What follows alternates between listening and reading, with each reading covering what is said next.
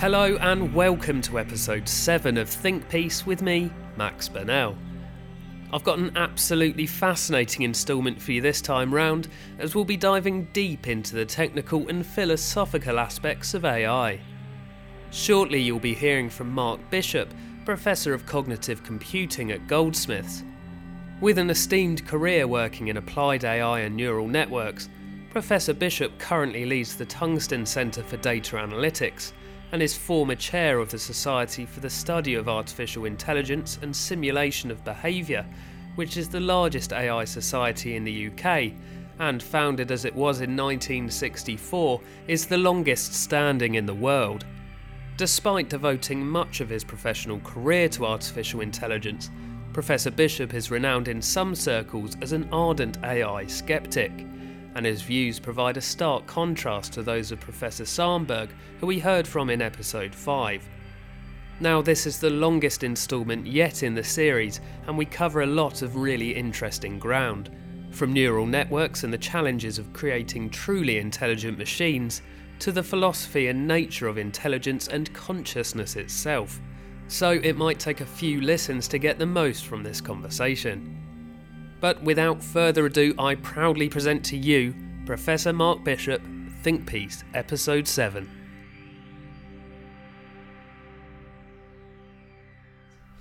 Okay, I'm Mark Bishop, Professor of Cognitive Computing here at Goldsmiths, University of London, and where I'm also Director of the Tungsten Centre for Intelligent Data Analytics. And this is a relatively new centre, we're about a year and a bit old, that I and some colleagues put together last year, and our function is to research the application of artificial intelligence in problems to do with big data and analytics of large data sources. What my interests are very strongly now, as they have been for a considerable time, focused on the nature of intelligence, the nature of human intelligence, the nature of machine intelligence. Can machines be intelligent? Building on from that, can we build machines that really replicate a mind with all its causal power? Can we build conscious machines? These are questions that interest me. Mm-hmm. And to try and understand them, that's involved me going on a big lifelong journey to understand an area of science called cognitive science, which endeavours to try and piece together and understand and add insight about how the brain generates seemingly intelligent behaviour and how we perceive the world. So these are really big interests of mine. At the Tungsten Centre, we're particularly interested in taking the very latest areas of AI, things that you might have heard of, like deep learning neural networks, Bayesian methods, hidden Markov methods, things of the technologies of that type, and applying these to some fairly important commercial problems, which actually sound very mundane but have really, really big commercial impact. So I guess, and my role in this centre is I'm the director of the centre, and I'm not so involved at the coalface of driving forward the research that we do, although I do take a small role in that area. My colleague at the moment, Dr. John Harroyd, is really doing an amazing job at steering the centre academically. My role is kind of more a managerial role, to make certain that we've got everything that we need to get the job done and that the centre continues and hopefully expands. So I'm looking to bring in new finance to the centre, make certain the existing finance we've got is sufficient to cover our needs, and just the day-to-day management that's involved in running a centre of this size. Mm. Fascinating stuff. So you're right on the cutting edge of it. Hopefully so. We like to think we are anyway. So perhaps a difficult one, I'm not sure, to start with. What is artificial intelligence? I don't think that you'll find any one universally accepted definition of what AI is. And for that reason, I tend to opt towards a simple definition, and that's the science of engineering machines to do tasks that, if they were carried out by humans, or by animals in some cases, we would say that involves a degree of intelligence. Mm-hmm. So on the one hand, paradigmatically, we've got things like playing a strong game of chess. These are tasks that throughout, I mean, AI has only been really going for about 60, 70 years as a discipline, but for nearly all that time, tasks like playing a strong game of chess have been paradigmatically associated with the subject. It's taken a long time, but now people are also acknowledge that tasks like recognising this as a cup, or navigating a way around a room, or manipulating our bodies in certain ways, or just things as generally apparently simple as making sense of a visual world or understanding language, in scare quotes. People now realise that these are really fall well under the domain of AI, and actually these problems have turned out to be an awful lot more difficult than problems such as playing a strong game of chess. Mm-hmm. So could you describe for us a very brief history of the really sort of major landmarks in AI? Where did it all start and how did we get here? Obviously, any history I give you is going to be biased by my own interests. But for me, I guess, I like to think of AI starting in around 1948 when the English mathematician and polymath Alan Turing first began putting together what we would now think of as a computer program, but I don't think at that time he had a computer to run it on. It was an algorithm, if you like, for playing a simple game of chess. And Turing tried this out, not on a computer, but by literally hand in his mind and with bits of paper, calculating through that algorithm and playing a game of chess against some human opposition. And this was an interesting development, because it showed that we can get mechanical means of playing something like chess, even though I think Turing's technique was not the strongest chess playing algorithm that's ever been invented. Nonetheless, it could play. Prior to that, we had rumours of chess playing machines, but they were things like the Turk, and these machines in history transpired they weren't actually mechanical at all. The mechanical Turk, well, they were mechanical, but the chess playing component of that was actually a human sitting in a box, so it wasn't really a machine or a computational machine that was playing the chess. But in Turing's case it was, and so Turing's achievement was admirable for being that first attempt to think about a chess playing algorithm, but then more importantly in the context of a paper that he wrote in 1950 called Computing Machinery and Intelligence. Turing began to analyse what we now think of as the world of artificial intelligence, and he came up with this question: can a machine think? And Turing thought that this question was too vague to be really considered scientific, and he proposed replacing it with a game, which has become known as the Turing test. And again, very briefly, the idea behind the Turing test is that Turing imagined a time when we could interact with a computer using something akin to natural spoken language. And Turing imagined a situation, and he got the imagination of this partly from an old Victorian parlour game called the Imitation Game, where the aim of the game is to have a man and woman in two different rooms and an interrogator, and the interrogator, purely by putting questions written on a piece of paper underneath the door to each of these people in these rooms, looking at their answers, had to work out the gender of which room the man was in, which room the woman was in. What made the game interesting is, of course, that the respondents were allowed to lie. So you couldn't say, "Are you a man?" Well, you could say it, but that person might say yes or no, and you can't infer anything definitive from their initial answer. It's quite an interesting game, which I've played many times with my students over the years, and not trivial to do well at, but you can do well at it. As anybody who's played, I'm showing my age now, but one of the old text adventure games that used to play on computers, or in fact been involved in a large multi-user game on the internet now, you'll often come across human characters, or characters that are controlled by humans, and people quite often, or more often than you might imagine, pretend to be people of a different gender. And not always, but you can, through repeated conversations with these people, I think many people can get a good guess as to whether someone's genuinely being controlled by a man or genuinely being controlled by a woman. And that was the essence of the Imitation Game. And what Turing did, he said, let's imagine what would happen if we replaced one of the human respondents in one of the rooms with a computer. Can the interrogator identify which room has the computer in and which room has the human in as reliably as they were able to guess the gender when they had a man and woman in each of these rooms? And that was the test, and Turing famously thought we would get machines that could that would do about 70% on that task by the year 2000, and I think he was a little bit optimistic there. But in a sense, the inspiration for this game, I think, came from his reflections on the chess computer that he thought about a few years earlier, because he wondered if you played a game of chess against a human or a machine, whether there'd be some way of telling just from the moves it made which one was the human and which one was the machine. And it's interesting that in that context, when Kasparov famously lost to Deep Blue, IBM's Deep Blue program, and Deep Blue went on to be effectively the world champion, there was a particular move that really disturbed Kasparov, and he went psychologically downhill. And the rest of this, there was a series of games, and he went downhill after that. Because this move, he felt, I think he's on record saying something like it was an alien intelligence, that he was really shocked by this. And even to this day, he now believes not so much it's an alien intelligence. He seems to be of the more of a conspiratorial mindset, where he thinks that this move wasn't carried out by a machine, but by a team of human chess players who surreptitiously filtered in a human move into what should have been a computer move. But that's a different anecdote and a different story.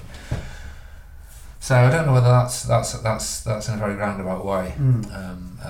So we sort of started with Turing really sort of starting to think about it.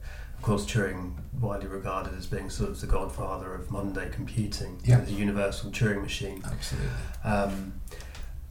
And it was right in its inception then that we started thinking about, well, what could we get this to solve? So chess was an obvious one, broadly sort of recognised as being an intellectual feat for humans. So people sort of set their sights on chess, and then IBM came along. In the 80s, did you say? Deep Blue? I'm sorry, I've forgotten the date. Somewhere. I would imagine it was in the 90s actually. Oh, okay. But I'm shamefully I've forgotten the date on that. So once chess was beaten, then where did people working on these problems look? Well, Go was really the next big game challenge after chess. Everyone realises that to do well at Go is much more complicated game than chess. But as I hinted to in my earlier answer, that there was another set of problems that people were beginning to try and address with AI, and these were problems that seem to the man or woman in the street simpler, making sense of a visual image, being able to transcribe what people are saying reliably, to give something that's like an approximation of what people say in one language into another language, to be able to navigate around a room, to get machines to autonomously drive. These were other problems that AI scientists were turning their attention to, and they turned out to be an awful lot more difficult than people had first imagined. Mm-hmm.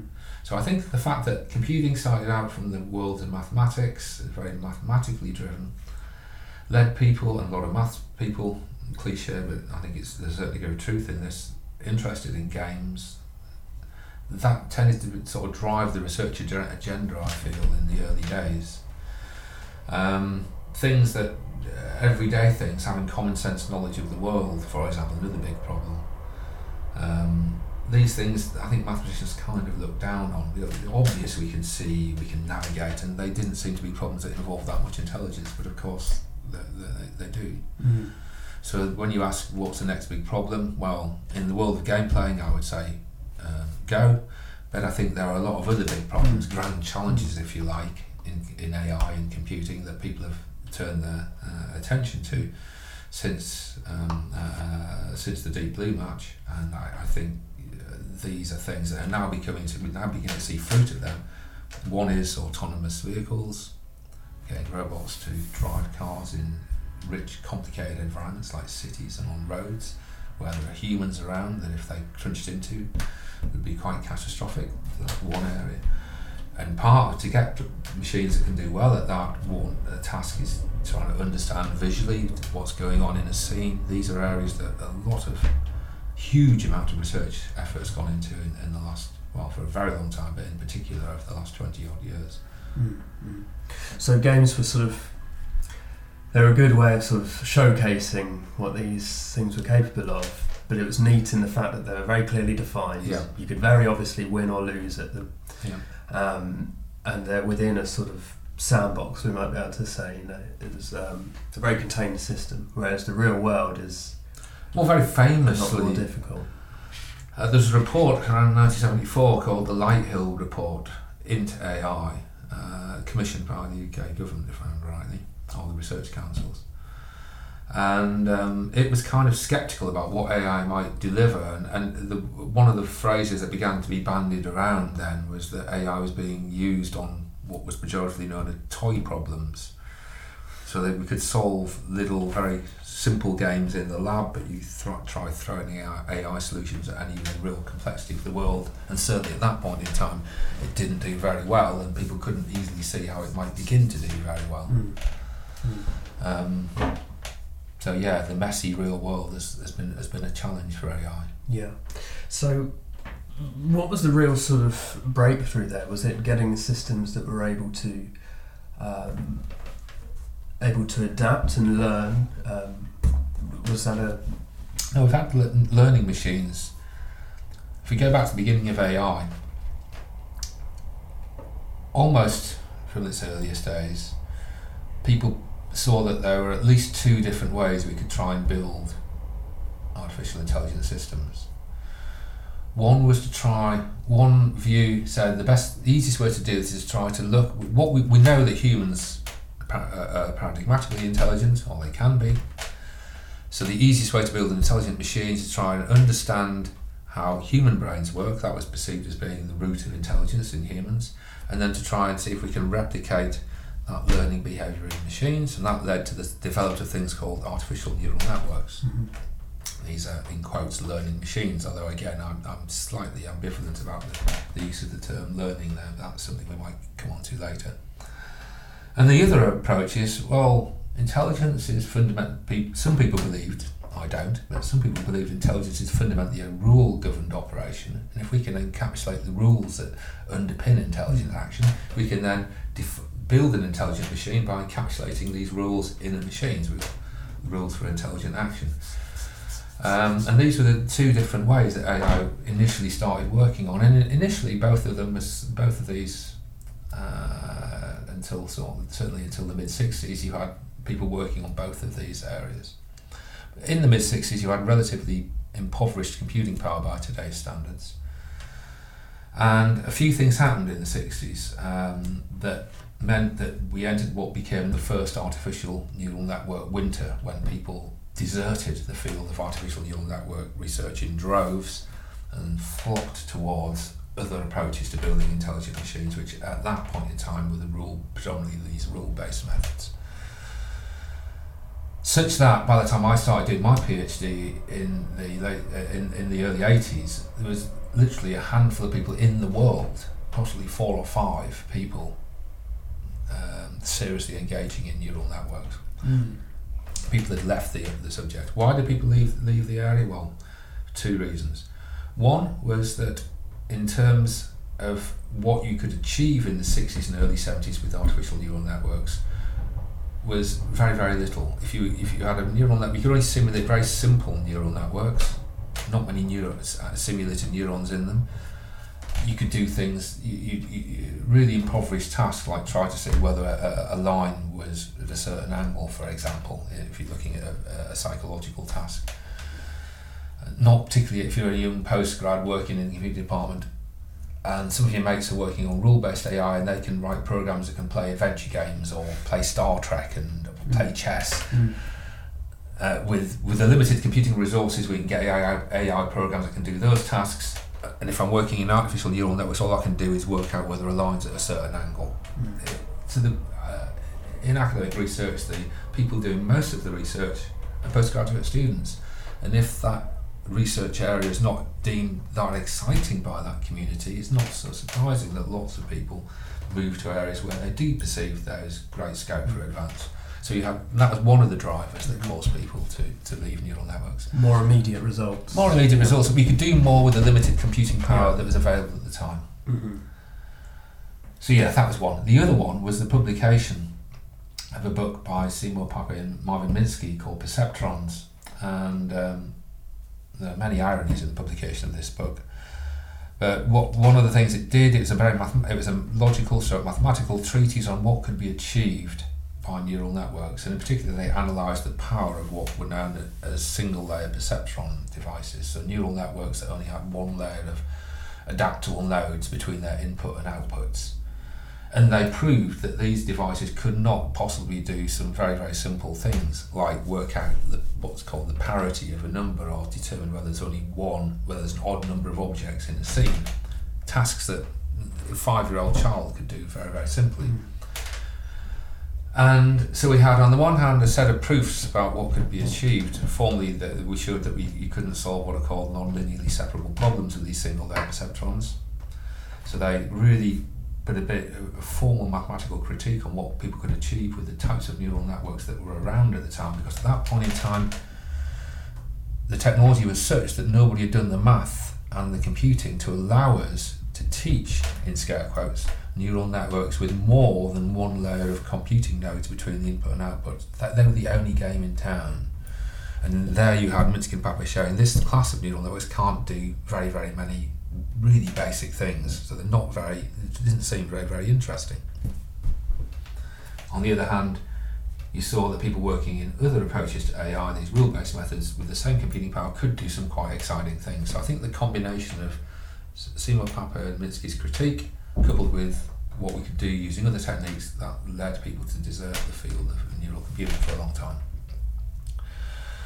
And that was the world that I entered when I started doing my doctorate studies. And an anecdote that lived with me, and was actually a driver, being a bolshy-minded git, I suppose, as a young postgrad. I went to a computing lab at Reading. I was working in the Cybernex department, and the guy there said, "Oh, what's your research in?" And when I said neural networks, he said, "Oh, didn't Minsky and Papez prove that was a load of nonsense in the 60s?" And all the research associates fell about laughing that you could have anyone so stupid as to be wanting to do a PhD in neural computing. They were hoping, of course, that would persuade me not to work in that area. It had exactly the opposite effect, and drove me even more passionately to try and get involved and try to prove these buggers wrong and do some interesting things with neural computing. And then I was fortunate enough that in, I think, my second or third year as a postgrad, again at Oxford, we had a massive conference at Oxford. Still to this day, one of the most exciting academic events I've ever been to. It had just been announced that this team from America, there's a Brit involved in it as well, Rumelhart, Hinton and McClelland, had developed a learning rule for multi-layer neural networks called backpropagation. So for the first time we were able to teach, in scare quotes, neural networks with more than one layer between input and output, and such neural networks were not subject to the same critiques that Minsky and Papez had published in the 60s. So at last people thought, hurrah, we're able to get these neural networks may well be able to do some quite interesting things. So I ended up getting taken down to this conference by a really lovely man, a professor of psychology at Reading called Philip Smith. And we went together to this conference, and it was hosted by, I think, the Experimental Psychology Society at Oxford. I'd booked a very large lecture room. I'm guessing probably between 500 and 1,000 people in the lecture room. Huge. It sold out. So they thought, well, we'll put the overspill in the second lecture room. That was also very large. It was packed out. By the time Philip and I arrived, we were in a second overspill lecture room watching proceedings on video screens. To this day, I've never been to an academic event that's been so popular. There are people all over the country coming to this because it had a huge impact. In fact, in the world of AI and cog science, I think those books that Rumelhart, Hinton and McClelland published, called the Parallel Distributed Processing volumes, are some of the most successful academic texts in AI they've ever been published. They were just flying off the shelves. Tens of thousands of editions were sold. And it made a really big splash. And so people at that point started taking neural computing a bit more seriously again after that gap where it was almost like a dirty word to say you were working in neural networks. So sorry, what sort of date are we talking about here on the timeline? In the early 80s, I can't recall the date of the conference. So there was a big fundamental shift when people worked out how to get multi-layered neural networks. Yeah. And so this is this deep deep learning. No, that's much later. Sorry. But it's working towards that way, is it? Yeah. I can go into the technicalities of why the two things are different. Basically, the learning method that was talked about by the PDP group, called backpropagation learning, is not so good at learning very deep networks. A deep network is a network that's got lots of layers between the input and output, not just one, not just two, but many layers. Yeah.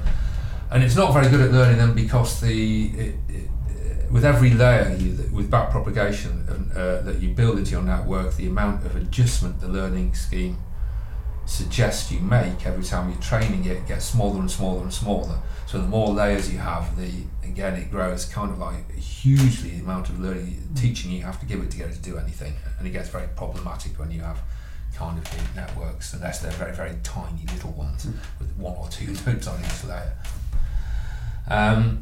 So, sorry, just to clarify, so could you give us a very quick rundown of, very quickly, neural networks? Yep. And perhaps say how that relates in context to human brain. So these are all very, very big questions you're asking. Yeah, sorry, maybe I am getting too technical. No, the technicalities are simple actually, but the implications of them are very deep. But I'll be delighted to try and do that. So yeah, a neural network is a style of computing that's modelled by the experiential style of problem solving we see in humans. So typically in humans, when we do something, we might be taught to do it and learn over a period of time. And that's to be contrasted in computational terms by the algorithmic method of problem solving, where we write a computer program explicitly to solve a task in a certain way. I suppose the problem with that is that you have to absolutely define it in the first place. Yeah, you have to know the set of rules, the computer program that will generate the behaviour that you're interested in. The neural networks, the idea is that we give them lots and lots of training examples. If this input, that's what the output of the network should be. And we have what's called a training set, which is typically thousands of such input-output pairs. And training consists of presenting these particular inputs, desired outputs to your neural network, one after the other, and then making tiny adjustments to the network itself. Now, what the neural network is a collection of processing nodes that are very loosely modelled on the behaviours of brain neurons. And roughly what they do, for each one of these nodes, it'll have a set of inputs. And what the simulated neuron does, it says it will look at the strength of input coming to it on each of its inputs and add them up. And then it'll apply some function to that sum of its input. So it'll do what's called a weighted sum of its input, and then apply a function called an activation function to that value. And the output of the activation function will then be the output of that simulated neuron. So each neuron has a set of tunable parameters associated with it, which we call weights. And these are the connection strengths between that neuron and the neurons that precede it in the neural network. So it decides the path that the information travels in the system? Yes, so if there's a weight of 0, no information is going to come along. If there's a weight of 1, that will multiply by 1 the output of the node it was connected to. So each neuron does this weighted sum of inputs and then applies an activation function, and that produces the output to that node. When we're teaching the neural network, what we're doing is making adjustments to the weights such that the collection of neurons as a whole, you hope, will eventually learn to model the particular training set that you're using. So that's what neural network learning in general, you can think of it as doing something like that. So you're never explicitly telling the system, this is how you do it. You're instead giving it examples that it can look at, and in a roundabout way, whether we call it learning or not, might be problematic, but it essentially learns how to solve. It iteratively adjusts its internal parameters so that if your training goes well, at the end of the training process, you will have a good approximation to the training data that you've given it. So that if I, at random, pick one of the elements of the training set, feed that as input to the network, the numbers I'm going to get from the output of the neural network will be pretty close to what the values we specified them should be. So if you manage to learn the function, that's what you hope is going to happen. That's one thing you hope is going to happen.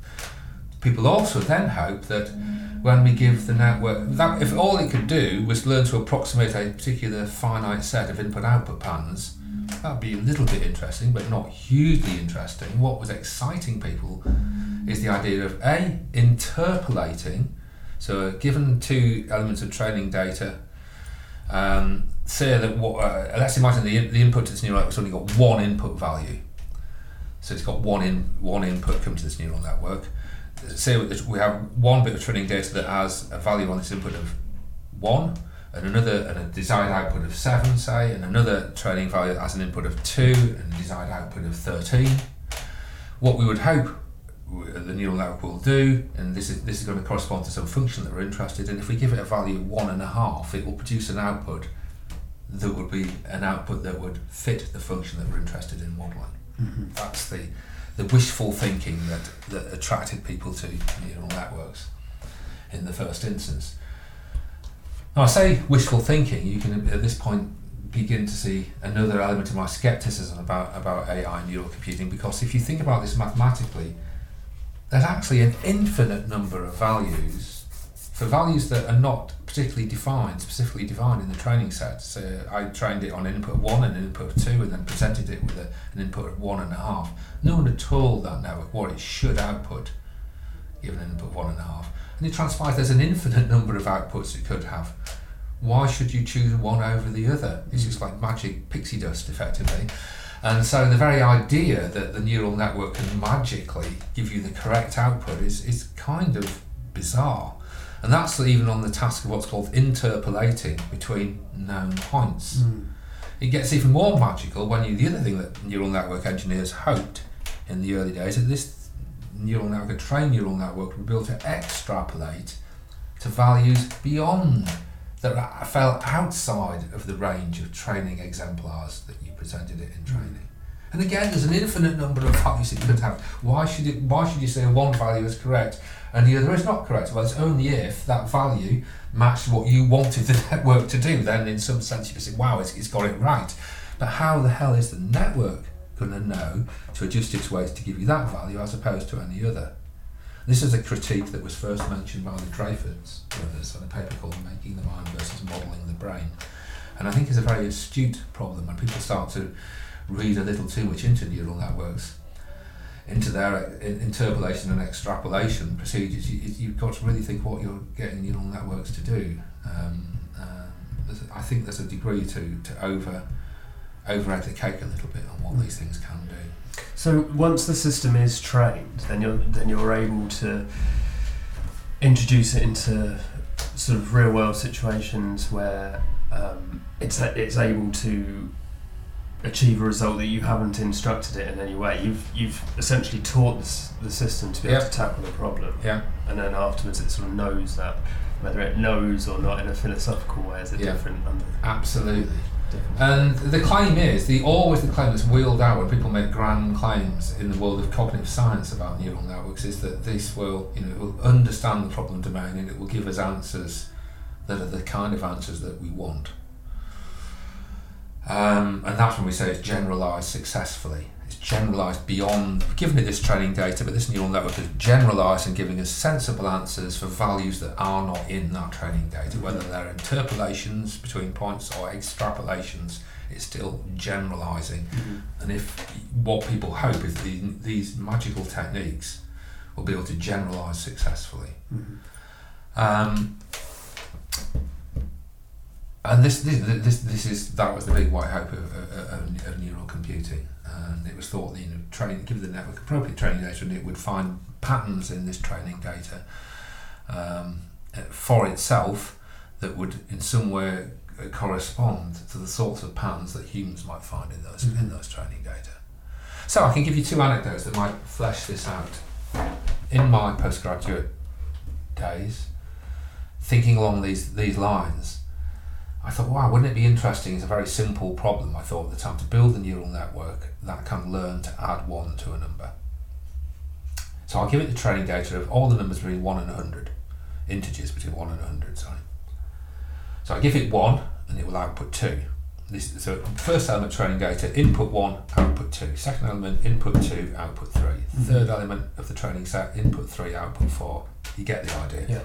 So I give it a big load of training data, and I repeatedly present this training data until the neural network correctly learns. I give it 2, it outputs 3. I give it 47, it outputs 48. Wow! This network seems to have learned to add 1 to a number. This is amazing. That has it really learned? Like I've got a 2-year-old daughter, and she's beginning to learn to count. Is this akin in any way to what my daughter's doing when she's learning to count? Well, I suggest that the following result shows you that it's not, because as soon as I started giving this network numbers that fell outside the training data, like 237, the output I got was something like 238.005. Now, whatever else, when you see that number, whatever else you realise that the network is doing is not adding 1 to a number. Any child, once they've learned what add 1 is, will always be, you give them a number and they can always add 1 to it and reliably give you it. They don't put a 0.005 on the end of it. That seems to have fundamentally, to me, demonstrated that the neural network has not understood the add 1 operation. I should also, to be fair, add that there are neural networks that can, in quotes, do that add 1 problem now if you engineer things in a certain way, but that's by the by. Just that's a realisation that hit me as a postgrad when I was doing that task.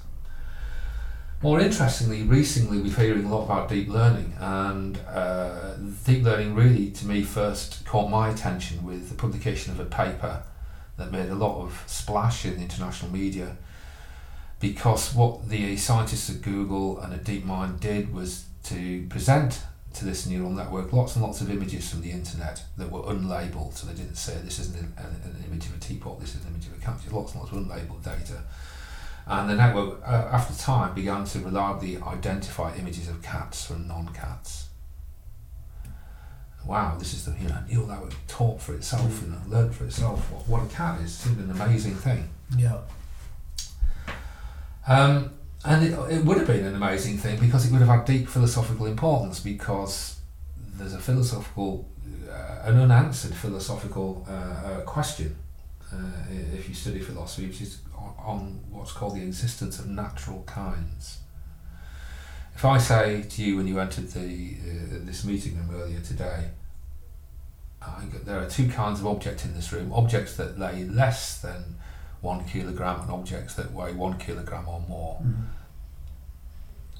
Instances of that object, so my cup weighs less than 1 kilo, this table weighs more. They do not form a natural kind, because the class I've specified is completely arbitrary. I could have said objects that weigh less than 10 grams or 20 tons. There's nothing in nature that would correspond to those kinds. Yeah. That's an arbitrary kind, a non-natural kind, paradigmatically. The question for philosophers is, do there exist natural kinds that make a kind without there being, that aren't in some way contingent on the human observer? Is there a natural kind that might correspond to the set of humans, for example, or elephants, or chairs? And this is a big, deep, unanswered question. Well, of course, if Google's result had been completely thorough and true, that would be at least some evidence, empirical evidence, that would suggest that there are natural kinds, because this network would have worked out the natural kind of cats and what's what be able to identify from photographs instances of the natural kind of cats without humans being in the loop. So it would have been a really, not just a technical result, and a result of incredible technical importance, but it would have had deep philosophical resonance as well. However, not long after that paper was published, another group of scientists from Google published a follow-up paper where they said, give me a deep learning neural network that's learned, say, to recognise images of cats from non-cats, and I can perturb an input image that the network correctly classifies as a cat, do it in a very delicate way that to the human observer makes no indiscernible difference to the image. But we can guarantee, cast iron guarantee, that neural network will now not classify that as a cat. So whatever the hell that deep learning network was doing, it wasn't learning in the way that my daughter learns images of cats. If I gave my daughter an image of a cat and perturbed it imperceptibly, even now, just over 2 and a bit, she'd still recognise it as an image of a cat. But we can engineer things with a Google Deep Learning network that it cannot do that. So again, I just think these examples serve to remind us to exercise a little bit of critical judgment and scepticism when we hear claims about what machines can and can't do. Yeah. And whether these machines are doing anything akin to what we would say is learning in humans. Yeah. I prefer the task, the idea, the name, things like function optimization personally, rather than machine learning. I worry that these terms are disingenuously used to try and bring about certain intuitions in the man or woman in the street about what's going on. So if someone says, "Oh, this is a learning machine," people immediately start to think about their ability at learning, and then begin to map on some of their assumptions about their learning onto the machine. I think if we use a more neutral term, that people will be less inclined to do that. Yeah. So it's not learning in any. In my view, it's not learning. Wittgenstein gave a great example that I think really hits the nail on the head. Actually, I take that back. I can't remember whether it was Wittgenstein or not, but a famous philosophical example that relates to work from Wittgenstein in his Philosophical Investigations text, to do with the difference between acting in accordance with a rule and rule following. If you think about the planets as they orbit the sun, we can describe their motions using Kepler's laws. So they act in accord with Kepler's laws. You cannot say that the planets follow Kepler's laws in the same way that if you're living in the UK, you follow the law to drive on the left-hand side of the road. I suppose in that sense, if you're following it, it requires a degree of understanding And an ability not to follow it. There's a certain normative element about this, which is absolutely lacking in the planet's motions around the sun, and in my view, absolutely lacking about any computer program. Computer program has no option. Computer has no option other than to follow the program it's given with the input data it's acting on. It can't suddenly decide, if you tell a computer to say print out 2 + 3, it can't wake up one day and decide to say 77, barring some hardware malfunction, modulo some hardware. If the computer's working correctly, it has to say 2 + 3 is 5, and it has no option but to do that. In the same way that planets have to have their orbits described by Kepler's laws.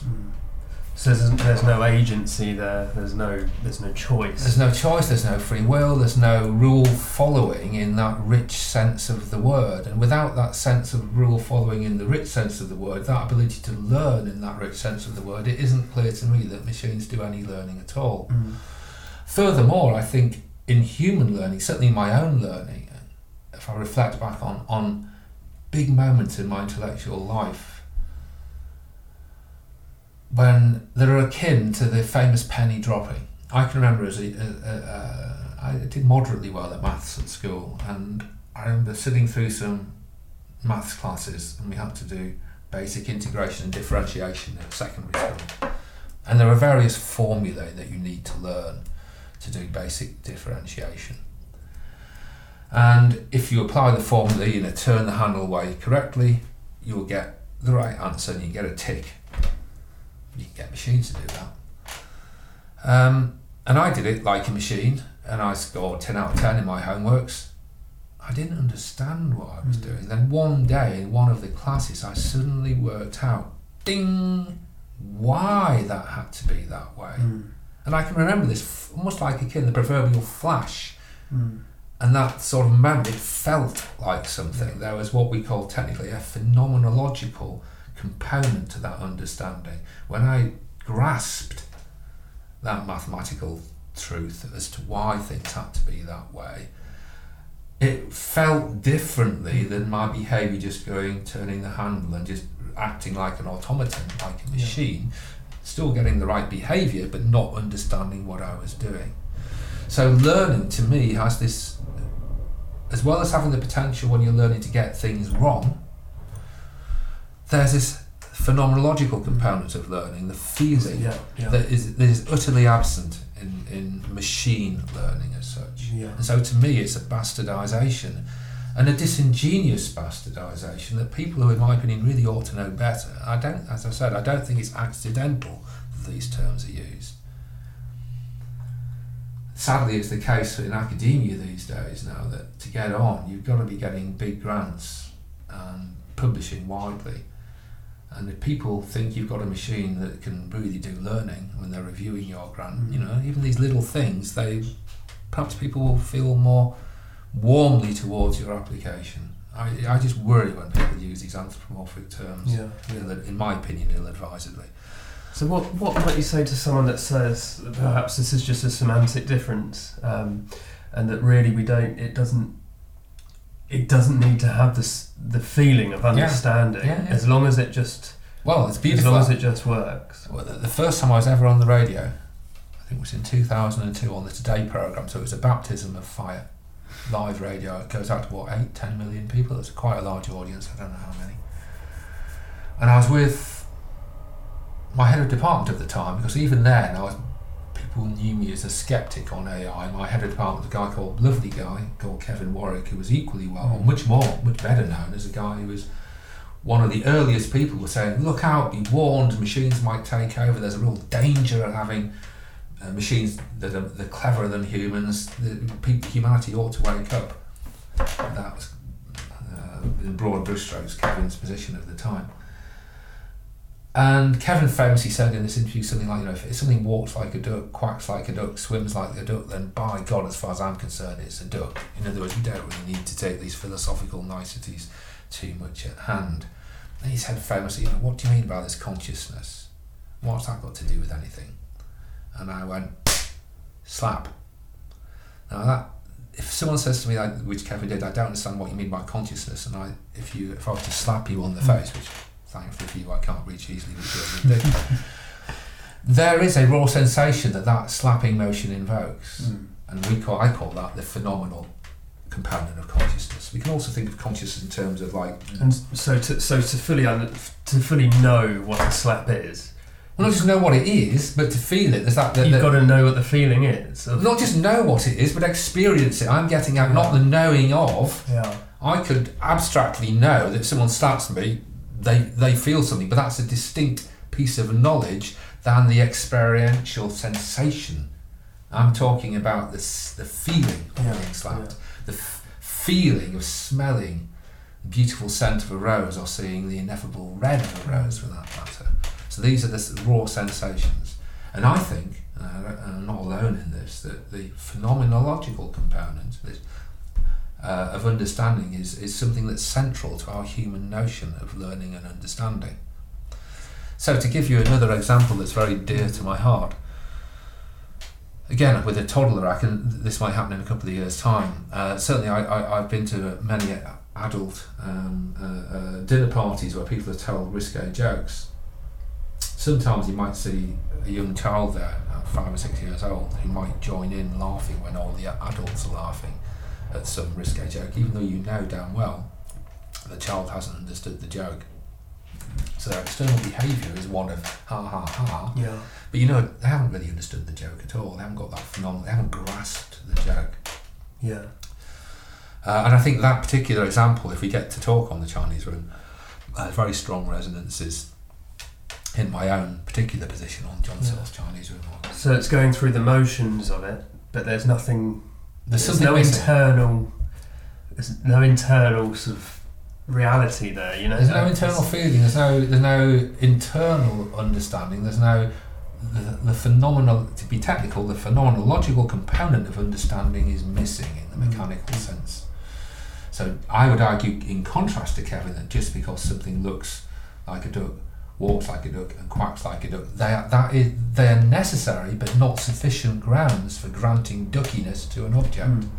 Anders Sandberg, who's a professor at Oxford at the Future Humanity Institute, he's of the opinion, that it is like the duck. If it's quacking like one, looking like one, then perhaps it is. He's of the opinion that it doesn't matter about this experiential phenomenon, appreciation. That as long as it works, it just works. But you really think that's a fundamental... Well, it depends. If I'm an engineer and I want to build a duck-like replica for use in some feature film, I couldn't give a monkey's whether it fit. In fact, I'd rather the thing didn't feel, so I could smash it up and blow it up without feeling guilty. So I think, there are engineering constraints. When I'm engineering a solution to a problem, these philosophical issues are of no interest to me whatsoever. When we look at deep issues about whether machines are as intelligent as humans, whether machines understand what they're doing in any way akin to the understanding that humans have, whether machines can ever be conscious, whether machines will ever be super intelligent, then I think these issues are really, really important. Mm-hmm. And we're not arguing about the number of angels on the head of a pin. These are fundamental issues. For example, if you believe that a machine is genuinely intelligent in the same way, and in a more advanced way perhaps than a human, but at least in the same way, if not more advanced way, if you genuinely believe a machine can be autonomous, if you genuinely believe a machine can be conscious, then if you engineer, say, a robot car along those lines, and it has an accident, then I think you've got a prima facie case for saying the responsibility for that accident lies with the machine. The machine is an ethical decision maker. It has some agency. Has some agency. Yeah. And you should begin to think, perhaps I should sue that machine in some weird parallel universe. If you think that's a load of nonsense, you've got to start thinking about who to blame for such an accident in a very, very different way. So these have real implications now as we're beginning to license autonomous cars. And we are there right now, aren't we? Now, I think, thankfully, very few people, I'm not aware of any lawmakers who think that when, not if, but when one of these autonomous vehicles is involved in a fatal accident, I'm not aware of anyone saying that the family of that person should then try to sue the car or try to get money back from the car. Nearly everyone is looking at this as like a very complicated tool. That seems to be the way that people are resolving these issues around agency and intelligence. So these issues are live.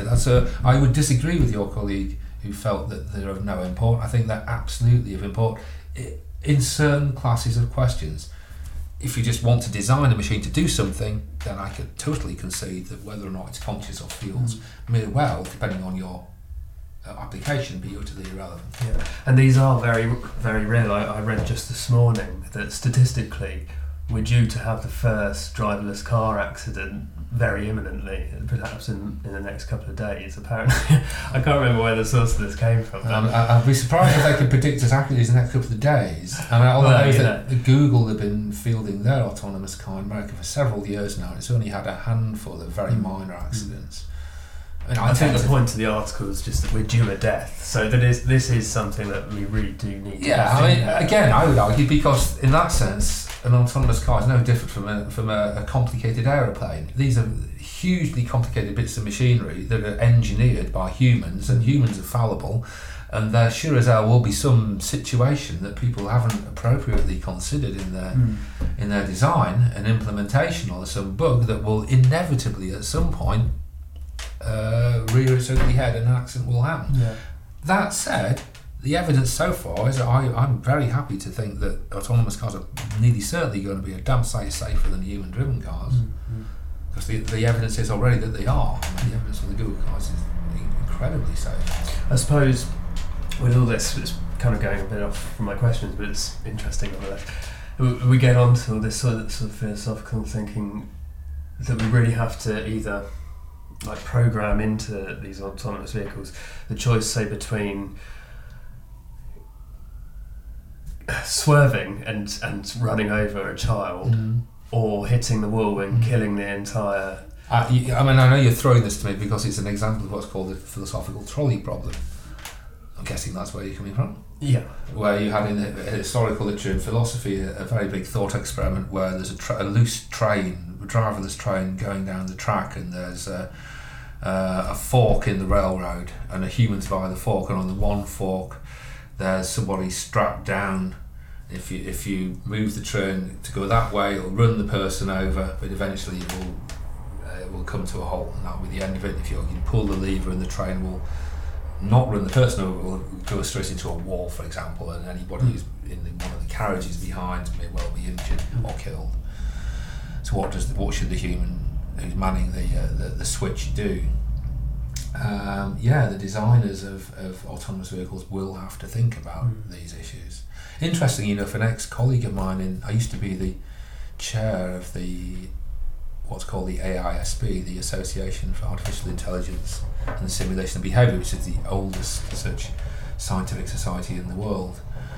And one of my colleagues on there, Louise Dennis, this is really her area of expertise, and she's published a paper towards approvably correct robot ethics, which is an amazing, interesting paper. And with deference to Louise, if I'm going to summarise it slightly inaccurately, but from memory, what Louise was showing in this paper is how, given a certain set of actions that are available to a system, so there's a finite set of actions, and given a certain moral framework, say utilitarianism, we can prove, Louise's method guarantees that the robot will pick the action that will best maximise the ethical choice given that overarching moral framework.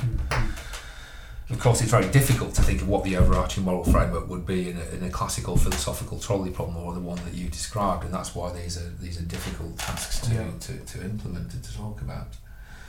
But I think Louise's work is one example of where progress is being made towards getting engineering solutions to those difficult moral choices. Well, it's good to know people are thinking about it at least.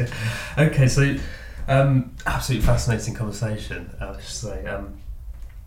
Just getting back to some of the questions I have, just very simply, could we just sort of define what everyday applications of AI do we come across? I think it's very... Can I tell you an everyday application of AI that we've been engaged in to fly our flag at the Tungsten Centre for Intelligent Data Analytics for a moment? We've been involved, a group of our team have been involved for the last year on a really kind of problem that's one of these AI problems that you think is so trivial it must have been solved already and cannot possibly involve very much intelligence, but it turns out not to have been solved yet and to be a very difficult question to address, and that's addresses.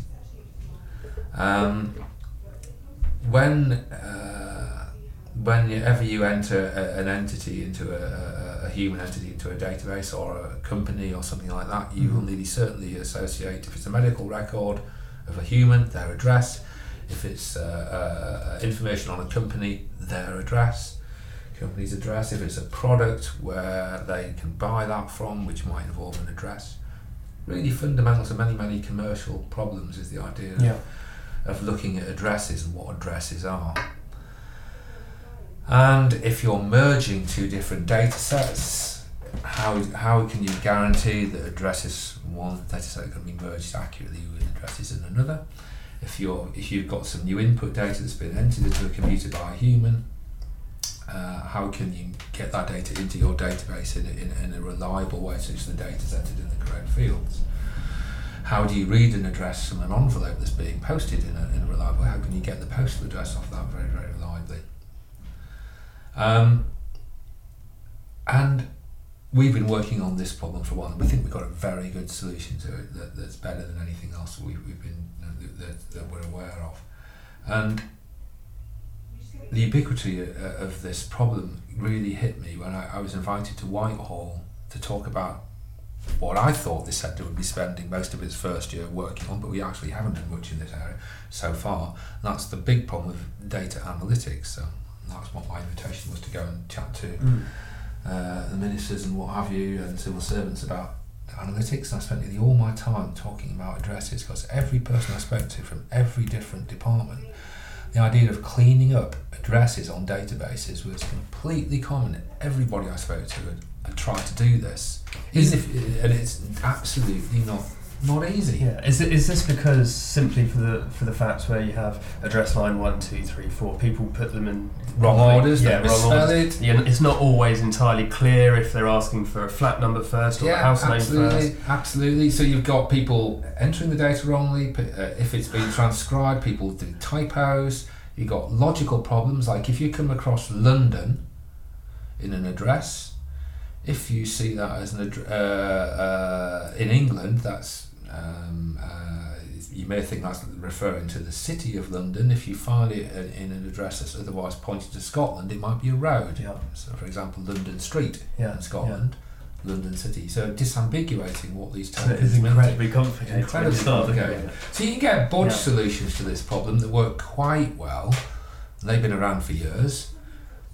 I thought the problem had been completely solved, but I don't think it has. And we've been looking at doing a very, very, very good solution to that using some really complicated AI. And we think we've made great progress in that for our commercial sponsors. So that's an example Wow. of a really, really problem that you might not even think it'd be a problem for Yeah. computers dealing with addresses. But it is a bloody difficult problem, Yeah, and we've yeah. had to use a lot of AI to make real headway in that solution. Wow. So, the average person on the street, such as myself, would never think. No, it's like recognising that as a cup in the 60s. People didn't think that involved intelligence. It's just easy. Yeah. People didn't think dealing with addresses on a computer would be difficult. Yeah. Just trivial. Well, it's trivial to do it in a bodged kind of way, but to do it reliably, accurately is absolutely Yeah. not trivial at all. So, compared to a human's, the way that a human might look at particular problems and classify them as being difficult or easy, it's almost inverse for a computer system. The things that we find very easy to do, Yeah. for a computer are incredibly difficult. Can be incredibly difficult, yeah. And The there- very difficult computations that we find, I particularly am not very good at maths. Yeah, exactly. But computers Yeah. find very easy. Yeah, you can actually get not just arithmetic, which we can get. We've had calculators that can do arithmetic for a long time now, but now with packages like Mathematica, you can get computer-aided maths systems that can do real, genuine, fairly complicated algebras, algebraic manipulations. So most people would find doing that difficult. I certainly do, but computers can do that damn well. Most people can understand an address trivially to the extent they wouldn't think it involves any intelligence at all. That, I can assure you, is a very, very difficult problem. Sure. So it's really it's very visible at the moment insofar as we have personal assistants. We have obviously Google itself, the way that it looks through information. And one of the things we've been benchmarking our systems on the addressing is what Google can do. And again, just to show you how difficult it is, Google can't do addresses very well. Yeah. And you think I know about I use it a manpower. lot for my meetings, my various interviews and stuff. Yeah. And it's not entirely great. No. Yeah. And no one's really cracked that. We haven't done it 100%, but we're getting in the very high 90%. Yeah. So it really is sort of encroaching on most aspects of our lives now. It's in a very obvious way. Right. I like to bring things back to philosophy because I think philosophy underpins everything when you talk about AI. And you've raised there, by happy chance or by design, I don't know, a very, very interesting question.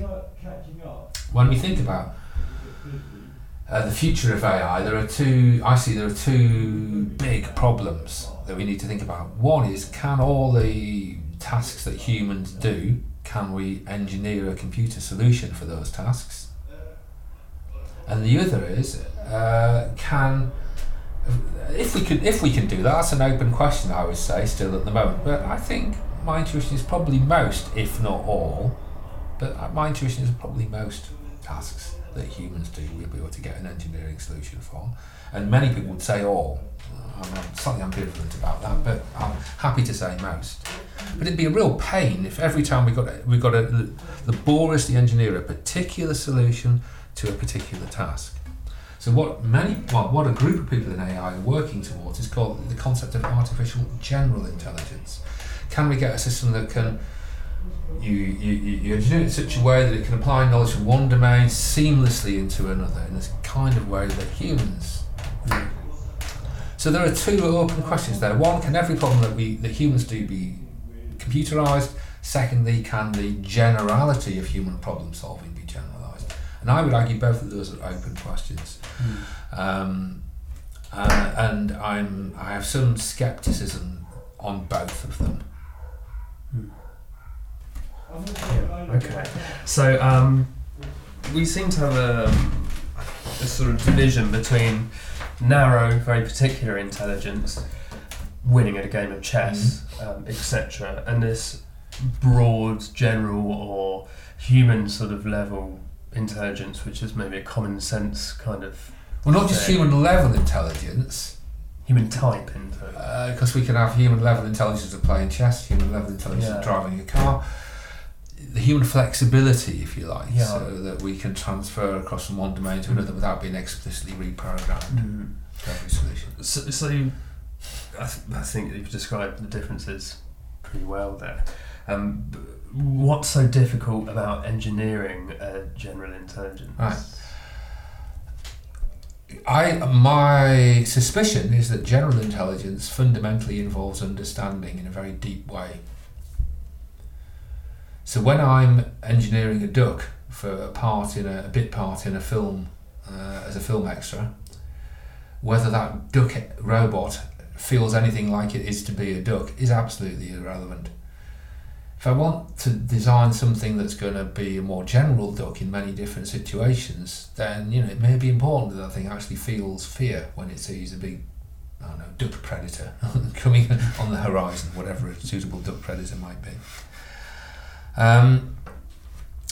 So, in general, I think that when we're trying to apply knowledge from one domain to another, I think we really have to have a very deep level of understanding about that domain. It's much harder if we only have this superficial cog turning understanding, in quotes, understanding of intelligence.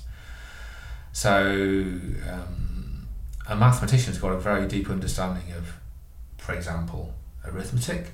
Is likely to be able to apply arithmetic in many more different domains than a 4-year-old child who can do 2, 4, 6, 8. Similarly, a mathematician who understands what differentiation and integration are on a deep level probably do a lot more with the concepts than someone from secondary school who's just learned by rote to manipulate formulae in a certain prescribed way. Go on to advanced maths and the same argument applies again. And I think that mathematical angle can be taken over any domain. So the more you genuinely understand a domain, I think the more then you might be able to see to apply that knowledge in different domains. Just by having a superficial hand-turning appreciation of something, I think makes it more harder to apply that knowledge successfully elsewhere. So that's one concern. And we're not saying these are knockdown, irrefutable points. These are just grounds for my scepticism, if you like. So that's to summarise. So you're saying one of the big challenges to general intelligence is that is genuine understanding of the domain. So, for example, let's look at the AlphaGo program that recently beat Lee Sedol and became the strongest Go playing entity on the planet. That machine didn't know it was playing Go. I had no idea it was playing Go. This was really brought to the foreground for me in a book called Understanding Computers and Cognition by Flores and Winograd. Classic book from about 10-20 years ago. And they talked about chess computers, and they looked, if you remember from the 70s, you had these plastic little chess computer systems that had the little plastic chess pieces on little holes on a board and little lights, and when the human made a move and moved a piece from one place to another where it was allowed to move, and the computer could sense when a piece was ticking, because you pulled it out of the hole to lift it up, you plugged it into a different hole on the board to place the piece, and the computer could detect that. So it then worked out where the pieces were on the board, and it then lit up where it wanted the piece moving from to where it wanted the piece moving to. Now, if a human who knows the rules of chess had one of those toys, like I did, and I was around 10 or whatever, I could use that toy to play chess against. If a human who didn't know the rules of chess, say a 6-year-old or a 4-year-old, they could use that to put bits of plastic in and make weird patterns of bits of plastic. But what they wouldn't be doing is playing chess against it, even though the chess computing algorithm was carrying on interacting with the child who didn't know the rules of chess. Or, given we're at Goldsmiths, there's a lot of work going on at Art at Goldsmiths, if you can imagine taking the inputs to that chess toy and wiring them up to pressure pads on the floor, taking the outputs and wiring them up to huge big neons, putting the whole caboodle in an art gallery, as people walk over the floor pads, that will cause certain lights, neons to come on and off in the art gallery. Now the same computer program is running in all three of those cases. Once when I'm using it as a knowledgeable chess player to play chess against, Second time, when a 6-year-old child who doesn't know the rules of chess is just using it to cause lights to come on and off, or to make pretty patterns with the plastic on the bit of equipment. And the third time, when the artists are using it to control a set of neon lights. The reason being that the machine had no idea it was playing chess. All it's doing is manipulating ones and noughts very, very, very fast. Well, technically, 5 volt plus or minus, typically 3.5, 5 volt for these levels and 0 volt levels on its circuitry. So it did not know it was playing chess. The AlphaGo program did not know it was playing Go. Now, without that knowledge that you're playing Go, how the heck could such a system hope to apply skills learned? It didn't even know when they were winning or losing. The machine's just manipulating ones and noughts. A human had to decide, well, that's a winning position, and it announced that the machine didn't. It might have reached a terminating state, but it didn't know that it had won. So the machine didn't know it had won, it didn't know it was playing Go. On what possible grounds have you got for thinking and then apply that knowledge to a totally different problem domain when it didn't know what the hell it was doing in the first place? So this is my second big ground for scepticism about artificial general intelligence. The machines do not know the semantics of the syntax they're so adroitly manipulating. The human users of the system do, but the system itself ontologically doesn't know. Yeah. And this, I think, is really brought to the fore in Searle's Chinese room argument. I don't know whether we've got time to go into that. Could you very quickly explain the Chinese room argument? I promise. I'd love to. I think this really, to me, this is... There are many arguments that, to me, suggest human intellect and human cognition is not instantiable by the execution of any computer program. And the three that appeal most to me are the Penrose-Lucas argument that suggests that mathematical insight is not computable. My own minor contribution that suggests that I call dancing with pixies. It's a reductio ad absurdum argument that I think shows that computers can't be conscious unless absolutely everything, this cup of tea or chair that I'm sitting on, is conscious. And for me, the most beautiful of these arguments is John Searle's Chinese room argument, and this runs like this.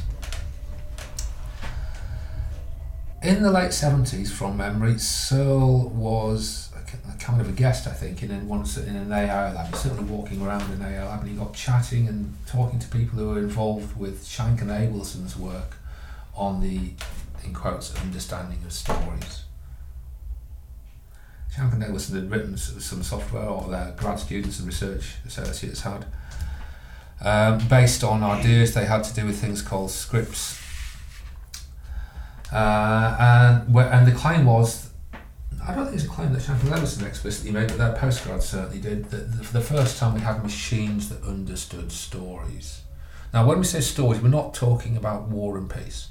We're talking of stories of the form, Jack and Jill went up a hill to fetch a pail of water. And the sort of question you could do was, does Jack believe in a god? What's Jack's opinion about the start of the universe? Nothing quite like that. The sort of questions you could put to the system were, who went up the hill? And it would reply, quick as a flash, Jack and Jill went up the hill. Why did Jack go up the hill? To get a pail of water. That's the sort of dialogue you could have. And the claims coming out of those labs that Searle was exposed to were, for the first time, here we had machines that genuinely understood the story, and Searle thought this was ridiculous. And he then came up with the Chinese room argument to show why he thought these machines had no understanding at all. Searle imagined himself locked in a room, and it's a room in China, and outside of that room were obviously a huge nation of Chinese-speaking and literate people. In the room were 3 piles of paper on which were inscribed strange squiggles and squaggles. Searle's a monoglot English speaker. He wasn't even aware that these symbols were actually ideographs of Chinese. They were just squiggles and uninterpreted squiggles and squaggles. Also in the book was a massive tome, and this tome had lots and lots of rules saying, if you see a squiggle followed by a squiggle on pile 1 and a squabble on pile 2, put a squiggle symbol on pile 3. So lots of rules of that form. And they would sometimes say, take a symbol from from one of the piles from pile 3, say, and stick it through a letterbox to people in the outside world. And Searle got to following these rules and manipulating these uninterpreted squiggles and squabbles in these 3 different piles, and after a while he got very, very good and reliable at doing this. And every now and again he kept passing squiggles out to people in the outside world through the letterbox. Unbeknownst to Searle, the squiggles on pile 1 were actually ideographs in Chinese that defined a story in Chinese. Pile 2, the symbols in pile 2 corresponded to a script, and the symbols in pile 3 corresponded to answers to questions in a story in Chinese. So when Searle was following these rules, he was acting like a computer program, following the rules. He was giving people in the outside world answers to their questions in Chinese. And these answers were, because the program was really well written, were actually indistinguishable from those a native Chinese person might give. From the perspective of the people outside the room, they've given this room story in Chinese and questions about that story, and they're getting supplied back answers to their questions that are indistinguishable from those a native Chinese person might give. From their perspective, it almost seems like this room understands Chinese. But Searle trenchantly points out that no matter how often and how reliably he does this rule following, he hasn't got a clue that he's answering questions, or even that he's answering questions about a story in Chinese. All he's doing is mindlessly manipulating uninterpreted squiggles and squabbles. There's absolutely no understanding. No understanding there at all. Yeah. Now, to really flesh this out, there's a whole academic literature about the Chinese room article, and to which I've contributed to in the context of a book of edited stories by leading philosophers and cognitive scientists, a book called Views into the Chinese Room from 2002. But I think Searle really brings the story to a head with the following example. You can see why there's a difference. If we imagine Searle being given questions in Chinese and responding with symbols to the outside world to answers to those questions about a story in Chinese, and we consider that example, and then we consider the case where Searle is given a joke in English. So in one sense you can imagine Searle being presented with a joke, a funny story in Chinese. In another sense he's given a joke in English. Now, assuming Searle's got a sense of humour, which having met him I can guarantee you he has, in the English speaking case there'll be a phenomenological component to him laughing. He will get the joke, he will find it funny. He's not just going ha ha like a 6-year-old might do to a joke that he or she doesn't get, an adult joke. He finds it funny. There's something it is like to find that joke funny, and that is distinct from the behaviour that Searle had when he responded with the symbols that correspond to ha ha in Chinese, when he had no idea he was responding to a joke. He had no phenomenology of understanding, no phenomenology of humour or laughter. So I think there's an as Searle says, Searle's on record as saying the key problem with the Chinese room argument is that people conflate epistemic questions about knowledge with ontological questions about being. We see in the case of Searle reacting to a joke in English and a joke in Chinese, that these two systems are totally different. One understands, and there's a feeling, a phenomenological component to that system that is utterly absent from the rule-following one. And you think that's a real block to us? Really. Absolutely, because this is utterly general. Searle's rule book corresponds to any program that could ever be written. Right? So people say, I've got this new technique, this deep learning. You can still apply the Chinese room to a deep learning system. It doesn't understand anything. Yeah. So you don't think we're going to attain human general intelligence? Not by computations. I'm still a physicalist. I'm still a materialist. So I look to finding scientific explanations for consciousness and understanding and intelligence.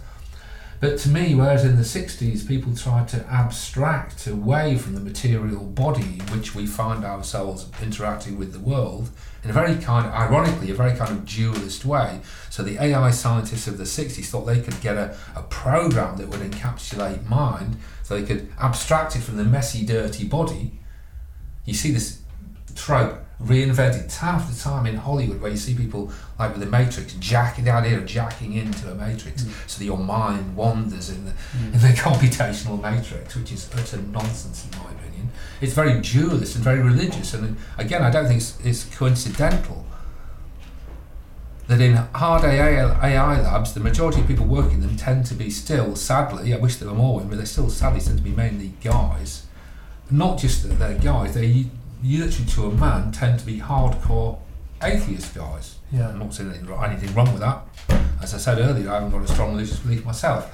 But I think a lot of people, unfortunately, sought through AI to replace a religious lack in their life with this nonsense notion that we can somehow, in a very dualist way, abstract the essence of you into a computer program and make you live forever in some silicon heaven. So you think our intelligence is really intrinsically linked to our body? I'm a materialist. Yeah. My mind is fitted in my body. Yeah. It's fundamentally an embodied thing. My cognition of the world is contingent on my brain, my body, my environment, and then most important of all, not most important, very important, our culture. Some beautiful, as I wrote Goldsmith, I just wrap this up with some beautiful work from a colleague of mine at Goldsmith called Jules Davidoff on perception of colour. I don't know that Jules would make these claims of his results, but I'm going to stick my neck out and make them anyway. Jules did some work with the Himba tribe in Africa, and him and his postgrads did. And on how reliably they gave the people, these Himba subjects, a sheet, and on this sheet were lots and lots of tiles of colours. And in one sense, from memory, they were mainly green. And you have to say, what's the odd one out? And to a Westerner looking at these colour discs, it was not at all obvious what the odd one out was, and it took you ages to work it out if you could get it at all. And there was quite a lot of error. People said what the wrong one out was. It was a difficult task, it took a long time. And then there was another chart with a load of greenness and a blue one. And of course the Westerners, the blue one, milliseconds, reliably 100% of the time got the odd one out. The bizarre thing is the Himba, who have a different colour vocabulary to us, in other words a different colour culture, they got the odd one out on the green instantaneously. Now you could see them with the stick mashing around with their hair with a stick, puzzled expressions on their faces, could not get the odd one out with the blue. I believe, following Sir Pierre Whorf, that this is some at least partial evidence that that culture and environment shape our phenomenal perception of the world. Yeah. Fascinating. So to me, culture, environment, body, neurons, these are the things that bring forth our mind. The idea that we can abstract away from them is sheer science fantasy. So the singularity is an idea that lots of people speak about, Nick Bostrom and co, and a superintelligence idea. Do you see this as being plausible at all? It's plausible. It's a very plausible idea. I mean, Stephen Hawking is a very clever guy, infinitely cleverer than I will ever be. So when you want to contradict Hawkins, you know you're on a risky ground.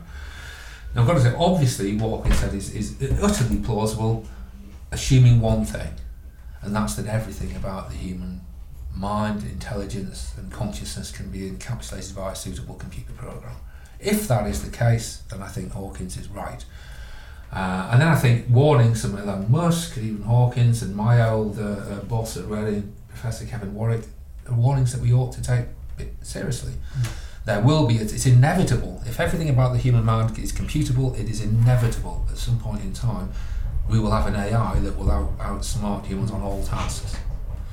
So that's a very real risk, but it's contingent on that initial statement. But you don't think it's... I think there's a humanity gap. I think it will always be the case that what a human plus a computer can do will always be greater than what a computer can do on its own, for the reasons we spent the last 2 hours talking about. Fascinating. Okay. So what's the real take-home, just last message? What is this whole thing about superintelligence, this iterative collection, us endangering the species by creating the next species. Is that all science fiction to you? No, it's science fiction unless Hawkins and colleagues are correct that all aspects of human cognition and mind can be instantiated on a computer program. If they're right about that, then I think their warnings hold. If they're wrong about that, then I think their warnings are misguided. I spent 2 hours trying to show you why I think they're wrong. So there you have it. I hope you'll agree that Professor Bishop makes some incredibly interesting points, and his detailed knowledge of all things intelligence related make for truly awe-inspiring listening. Having widely published, he's produced a wealth of material that I'd really strongly urge you explore, particularly his TEDx talk Robotics and Consciousness, available on YouTube, is absolutely fascinating. Next time round we'll be continuing our focus on AI, so be sure to stay tuned for much more ponder-inducing stuff. In the meantime, if you'd like to get in touch, as ever, send an email to contact.thinkpiece@gmail.com, find us on Facebook and Twitter, and be sure to subscribe to the podcast on SoundCloud and iTunes. And of course, remember to get sharing and liking and all that lovely stuff. So, thanks for listening, and until next time, take care.